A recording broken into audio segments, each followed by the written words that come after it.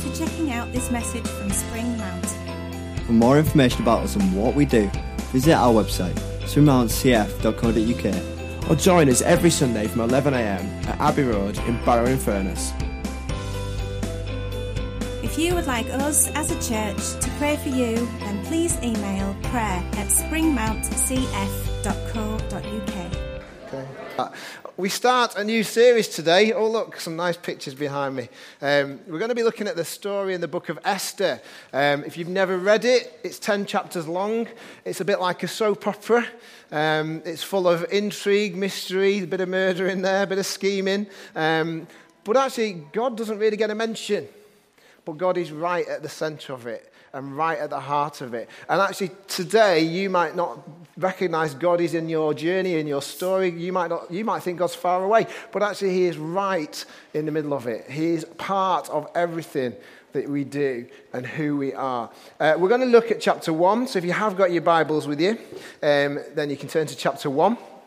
And the theme is the King. The character we're going to look at this morning is the King.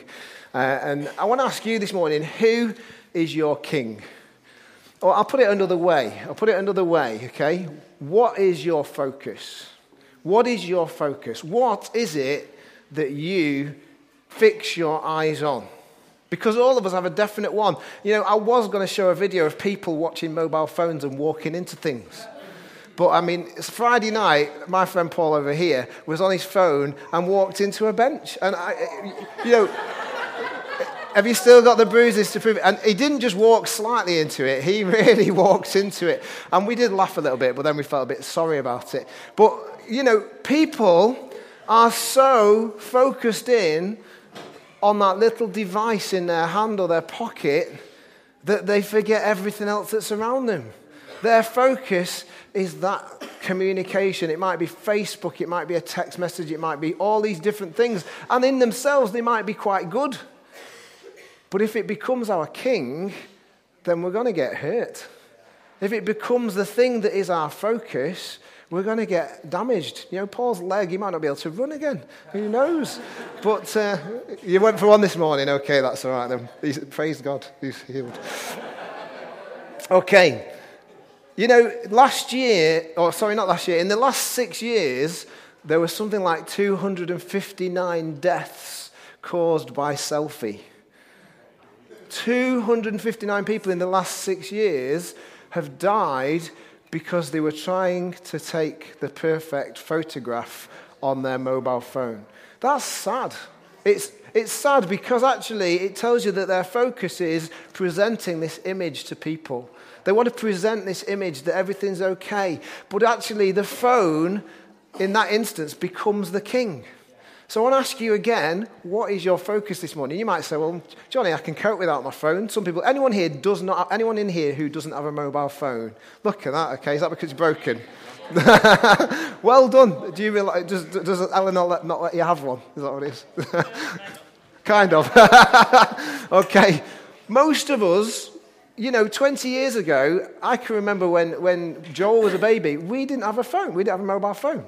It wasn't deemed as important. But now, everybody's glued to them. Everybody's glued to them. That's just one thing that your focus could be on this morning. One thing in your life, your busy, hectic schedule, that you might not be able to put down. Who or what is your king? So we start this series. It's 10 chapters long. Some of you will have read it before. Some of you will know the story. But maybe this morning we'll start to look, as we go through Esther, a little bit at what it means to us today. It's a long time ago this was written. It's a long time. And you think, well, we're in 2019, Johnny. What on earth has this ancient story got to do with us? Well, it's got a lot. Because the times that Esther lived in weren't that different to the times that we live in. They didn't have mobile phones, but they did have other things. They had other things that were put on the throne instead of God. It's a thriller with twists and turns. And as we start chapter 1, you need to know this background. The Israelites were in exile. They weren't where they were meant to be. They had lost their identity. How many of us this morning are struggling with knowing who we actually really are? They'd lost who they were. They had lost that sense of being God's people. because they were just surrounded with distraction. They were surrounded with things that took their eyes off God, and they were a bit lost in general. They were under the rule of a king called Xerxes, and we're going to read from chapter 1 now. So there are some big names and big words in this passage, so I might skip over them because they're not that important. All right? Esther chapter 1, starting at verse 1, says this. This is what happened during the time of Xerxes. The Xerxes who ruled over 127 provinces stretching from India to Kush. At that time, King Xerxes reigned from his royal throne in the citadel of Susa. And in the 3rd year of his reign, he gave a banquet for all his nobles and officials, the military leaders of Persia and Media, the princes and the nobles of the provinces were present. For a full 180 days, he displayed the vast wealth of his kingdom and the splendor and glory of his majesty. When these days were over, the king gave a banquet lasting 7 days in the enclosed garden of the king's palace for all the people, from the least to the greatest, who were in the citadel of Susa. Just going to stop there, okay?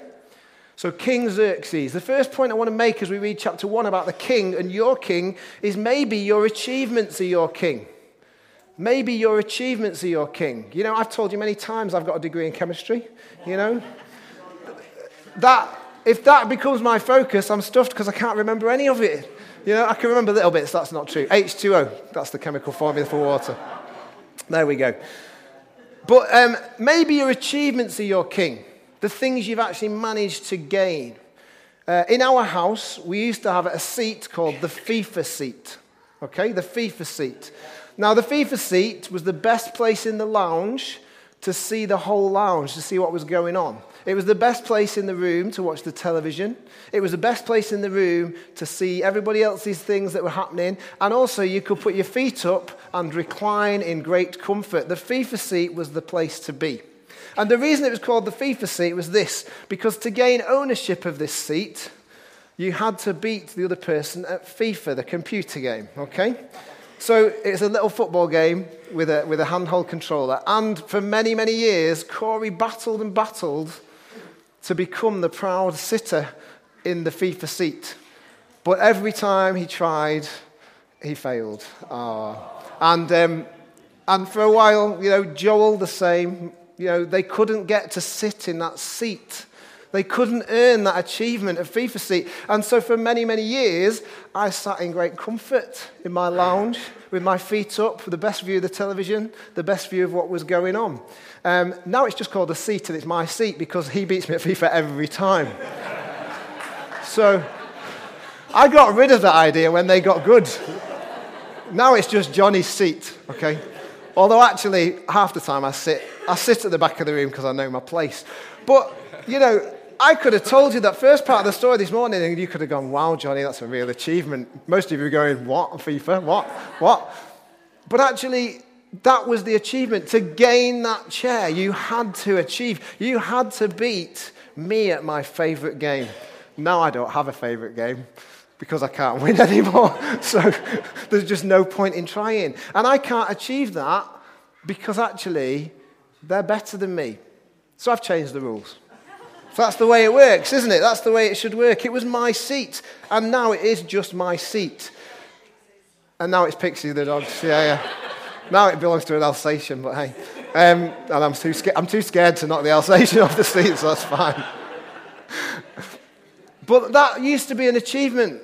You know, there were the odd times where Corey managed to sneak a win. And if he did, boy, you knew it. You knew it. If he won, you knew it. If he lost, you knew it because he would slam the doors and storm up to his room. But you knew it because it was an achievement to beat me. Now, it's an achievement if I win, okay?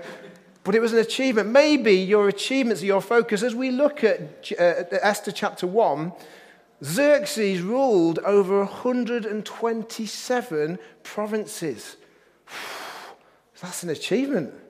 In those days where it was, you know, a little bit wild in places, he ruled over 127 provinces. That's an achievement on a human scale. That is an achievement. He had power. He had authority. His kingdom was a mighty kingdom. He had achieved greatness in the eyes of men. So what did he do? He gathered everybody for a party. Who likes a party? Okay, yeah, a few people like a party. This party was 180 days long. I'm struggling by about 10 o'clock on the first day, to be honest with you. Who would want to go, Bobby, other than you? Who would like to go? Who would like to go to a party that was 180, half a year long? Anyone? Well, okay, this side of the room. I bet after a while you'd be getting a little bit cheesed off with singing Agadoo for the 26th time, But actually, party that was 180 days long. And what was this party for? It was to say, look at what I've done. Look at what I've got. Look at what I've achieved. Aren't I the big man? I am Xerxes. Come on. I am the guy. And that was what this party was about. But not only did it last for 180 days, he had another 7 days for everybody else. The 180 days were for the important people. Sorry, guys. The 180 days were for the important people. They were for the leaders, the political powers. This was political as well as just a popularity contest. This was to show the other nations that they couldn't mess with Xerxes because he was great. Great. He was wonderful. Don't mess with King Xerxes. You cannot achieve what he's achieved. He's incredible. I'm going to show you by spending 6 months with you at a banquet. And then 7 days for the also-rans. He had a party for 7 days for everybody else to come and see how great he was. I think it's fair to say, I think you might agree with me, that there are Jewish communities in most cities in our world. Yeah? Most major cities. There's no Hittites. Anyone know any Hittites knocking around? No? Anyone know any Elamites? No? Because apparently Xerxes was an Elamite. Do you know King Xerxes' greatness? It's not there now, is it? Because his focus was on the wrong thing. His king, as the king, was not what it should have been. His king was himself. We've sung this morning like the king of my heart. Who is that this morning to you? Because it says it should be Jesus. The king of our hearts should be the one who gave it all. The one who achieved it all so we didn't have to. His achievements are greater than ours. He is king. And yet this morning, so often our focus, our king is something else. It might be a house DIY project. It might be a game you play. They can take over your life. I had to delete Candy Crush off my phone. It was taking over my life. I'm trying to beat my brother and my sister. I'm very competitive. You'll understand that. Now I'm playing Words with Friends with Hilly. It's terrible. I need help. But I do win at the moment, don't I? I'll say that because I've won once. I don't know what's going to happen in the next game, but I'm competitive. And if it's all about my achievements, then it'll crumble and fall. Xerxes, most of you won't have heard of him before unless you've read Esther. Who's heard of Xerxes before this morning? Those of you who are Christians a long time. But generally speaking, we don't know who he is, do we? Yet we know Jesus. We know Jesus. We've heard of Jesus because he is the King of Kings. Who's your king? Is it your achievements? Are you building a kingdom for yourself of, look how great I am, look what I've achieved, look what I've managed to do? Or are we building a kingdom that says, look at what he's done. Look at who he is. He has achieved victory for me. He has achieved peace for me. He has achieved joy for me. Thank you. Aren't I the big man? Jesus himself didn't act like that. He was humble. He was compassionate. He was kind. If you're glorifying in the achievements of yourself, then they become your king. I'm grateful to say my chemistry degree is not my king. I will one day stop mentioning it. Probably because I'll forget I have it. But while it's there, it's not my king. One day our achievements may cease to be important. One day our achievements may not even be remembered. But he is eternal. He is the eternal king. After the 180 days, they let all these other people in. And where is your identity this morning? Are you in the riffraff thinking, well, I'm not that important? I'd only get the 7 days of party. So you're still thinking that's a good call, aren't you? Okay. I get the 7 days of partying. But actually, God says there's a party in heaven that goes on for eternity. And it's full of joy. There's no tears. There's no sadness. There's no pain. There's no suffering. There's no death. And yet Xerxes was happy with 6 months. I'm going for eternity. I'm going for eternity with him. Where's your identity? Because if it's about your achievements, you'll compare yourself to other people. You'll compare yourself. I compare myself on FIFA to Corey now. I'm no good. I'm no good. I hope he lets me win one day. But I taught him never to let the other person win. It's weak. But actually, if we compare ourselves and our achievements with everybody else's, do you know what? You're going to end up with a disappointing king. You're going to end up with disappointment, letdown, frustration, sadness. Let's carry on in Esther chapter 1. Verses 6 to 8 tells us about the palace and the garden. This is just the garden, okay? Russell, this is your next project, okay? The garden had hangings of white and blue linen, fastened with cords of white linen and purple material to silver rings on marble pillars. The purple was expensive, and he's using this purple. It was a robe for a king, the purple material. Xerxes is using it for his curtains. That's how rich he is. Purple curtains. It's a struggle to get it. There were couches of gold and silver on a mosaic pavement of marble. Porphyry, I think it is, marble, mother of pearl, and other costly stones. Wine was served in goblets of gold, each one different from the other, and the royal wine was abundant in keeping with the king's liberality. By the king's command, each guest was allowed to drink with no restrictions, for the king instructed all the wine stewards to serve each man what he wished. So your king might be what you've achieved, but your king might be the stuff you've acquired. It might be the stuff you've got. Xerxes was saying, look at me, look at me. Then he was saying, look at my stuff. Look at my garden. Look at what I've got, purple curtains. I've got, I'm not sure how comfortable couches of gold would be. You know, it sounds like my leather settee is much nicer, but couches of gold and silver. Wow, that's extravagant, isn't it? Look at my stuff. Look at how much I've got. Look at how well I'm doing. All of this on a pavement of precious stones.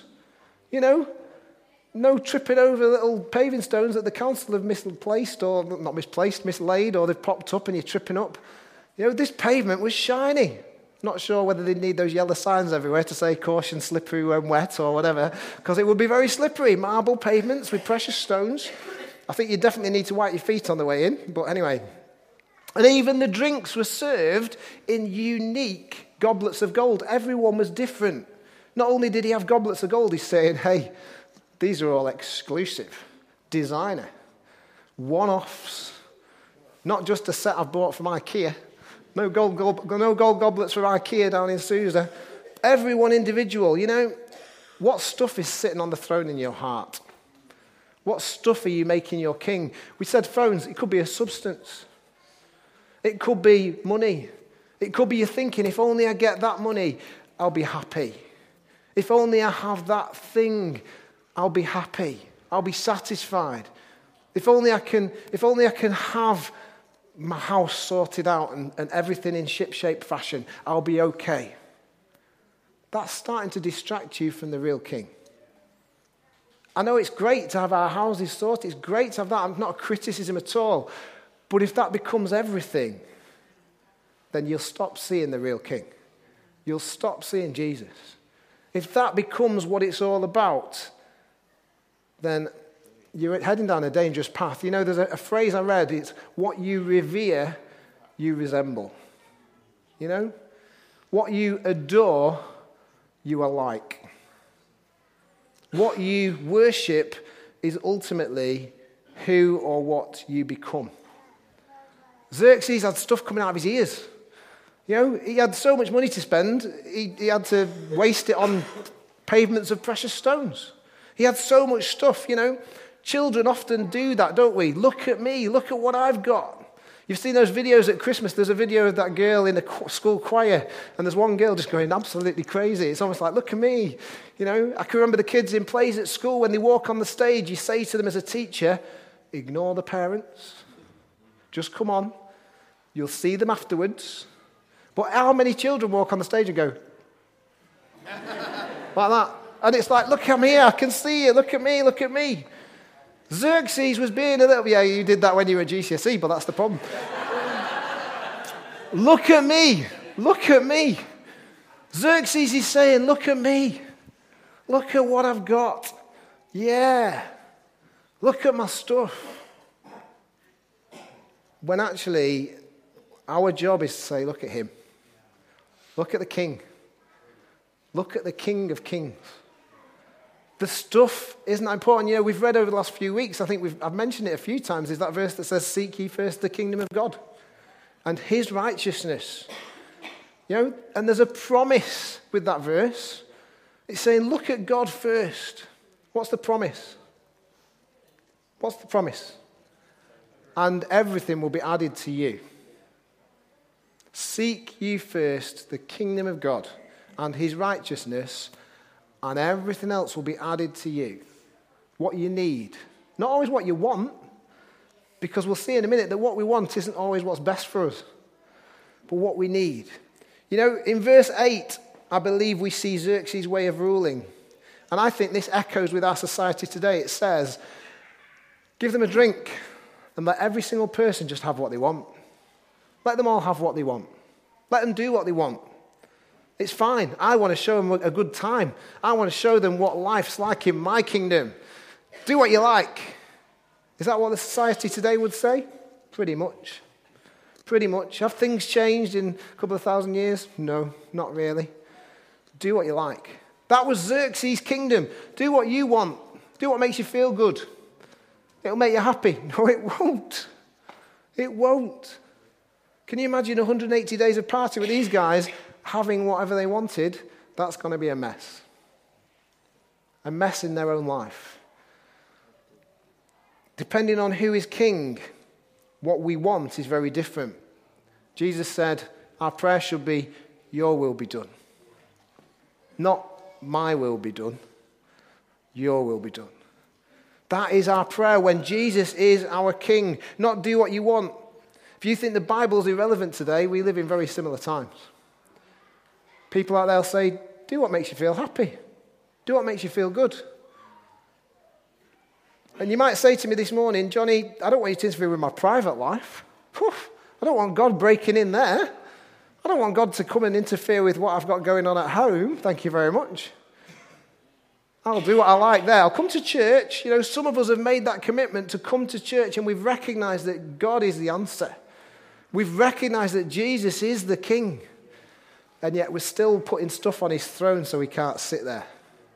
And we're still saying, I still want to do it my way. I've got rid of this. I've got rid of this habit. I've got rid of this thing. I've got rid of that idea. I've got rid of that. All that I've dealt with.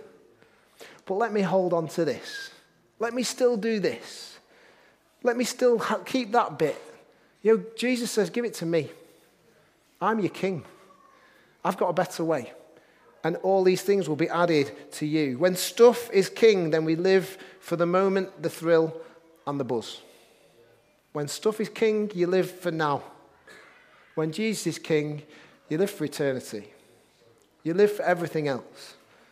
Everything else. Let's carry on. Verses 9 to 12 say this. Queen Vashti, this is Xerxes' wife, also gave a banquet for the women in the royal palace of King Xerxes. On the seventh day, when King Xerxes was in high spirits from wine, not surprisingly, he's had what he wants, he commanded the 7 eunuchs who served him, all those names, to bring before him Queen Vashti wearing her royal crown in order to display her beauty to the people and nobles, for she was lovely to look at. But when the attendants delivered the king's command, Queen Vashti refused to come. Then the king became furious and burned with anger. If your king is achievement, it's the wrong king. If your king is what you've acquired, it's the wrong king. If your king is your appearance, it's the wrong king. Too many of us are bothered about our appearance, what we look like to other people. And we put that on our throne. And Jesus says, it doesn't matter what they think of you. I love you. It doesn't matter what their opinion is. I love you. Xerxes goes overkill. He sends 7 people to get his wife. 7 people. Why does he do that? Because he wants to say, look at this. I've got the power to send 7 men to go and get my wife. You know? That's what he says. I've got the power. Look at me. And what happens when it goes how we don't want it to? What happens when things don't go the way we want it to? I'll put that in the right English. When people say no to our achievements, to our acquisitions, or to our appearance, we tend to get angry or upset. Do you know, God's not bothered about your achievements because Jesus has achieved it. God's not bothered about your acquisitions because you are his acquisition. And God isn't bothered about your appearance to other people because actually he loves you no matter what. He loves you no matter what. Loves you no matter what. The king is disrespected. When I love the scene in the original Charlie and the Chocolate Factory where Tim Brooke Taylor, who was in the Goodies, sorry for those who are a bit young or don't know who Tim Brooke Taylor and the Goodies are, but he builds a computer. He says, I've built a supercomputer to predict where the golden ticket is. And he says, I'm now programming the computer to tell me where the gold ticket is, where the chocolate is. And the computer just says, I'm not telling you. And then he goes, I'm now telling the computer that if it tells me where the final golden ticket is, I'll give it a lifetime supply of chocolate. And then it says, what's a lifetime supply of chocolate? Any good for a computer? Or what will I do with a lifetime supply of chocolate? And then he finally types and he says, I'm now telling the computer exactly what it's going to do with a lifetime. And he gets angrier because this thing that he's programmed to do things his way doesn't do it. You know, God loves you. And he says, do it my way and life will work out for the best. Life will be better. Things will happen. And he gets angry because he doesn't get his own way. How are our egos today? How's your ego? When someone says no, how do you react? This king reacted with anger. You know, we see people in power today using playground name-calling tactics when they don't get their own way. We see it in politics in England, in America, in all those places. People who respond badly when they're told no, who stamp their feet and resort to other tactics. Well, if that's the case, if we're responding like that, do you know the wrong person's on the throne? Because Jesus promises us love, joy, peace, patience, kindness, goodness, faithfulness, gentleness, and self-control. So when all those other things aren't on the throne, when those things are getting in the way, we're not going to see that fruit. When Jesus is on the throne, we'll grow.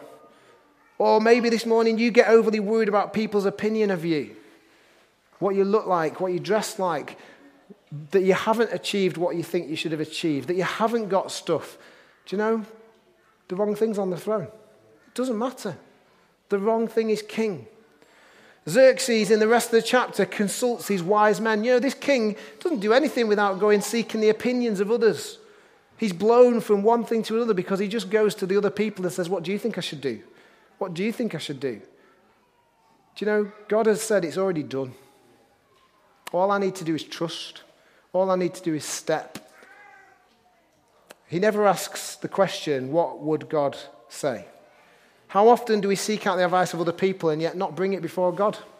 How often do we not bring it before God and say, God, what's your will? Your will be done. And as a result of saying no, Vashti is banished, which sets the scene for the entrance next week of Queen Esther, eventually. Because Esther is God's woman at that time. You know, the king has it all. He has power, he has stuff, he has beauty. But he doesn't have peace and joy and love. Susa is a ruined place today. It's been excavated, which means it's been buried. What was once a powerful, amazing, impressive place is now in ruins. Is that what we want our lives to become? Keep the wrong thing on the throne.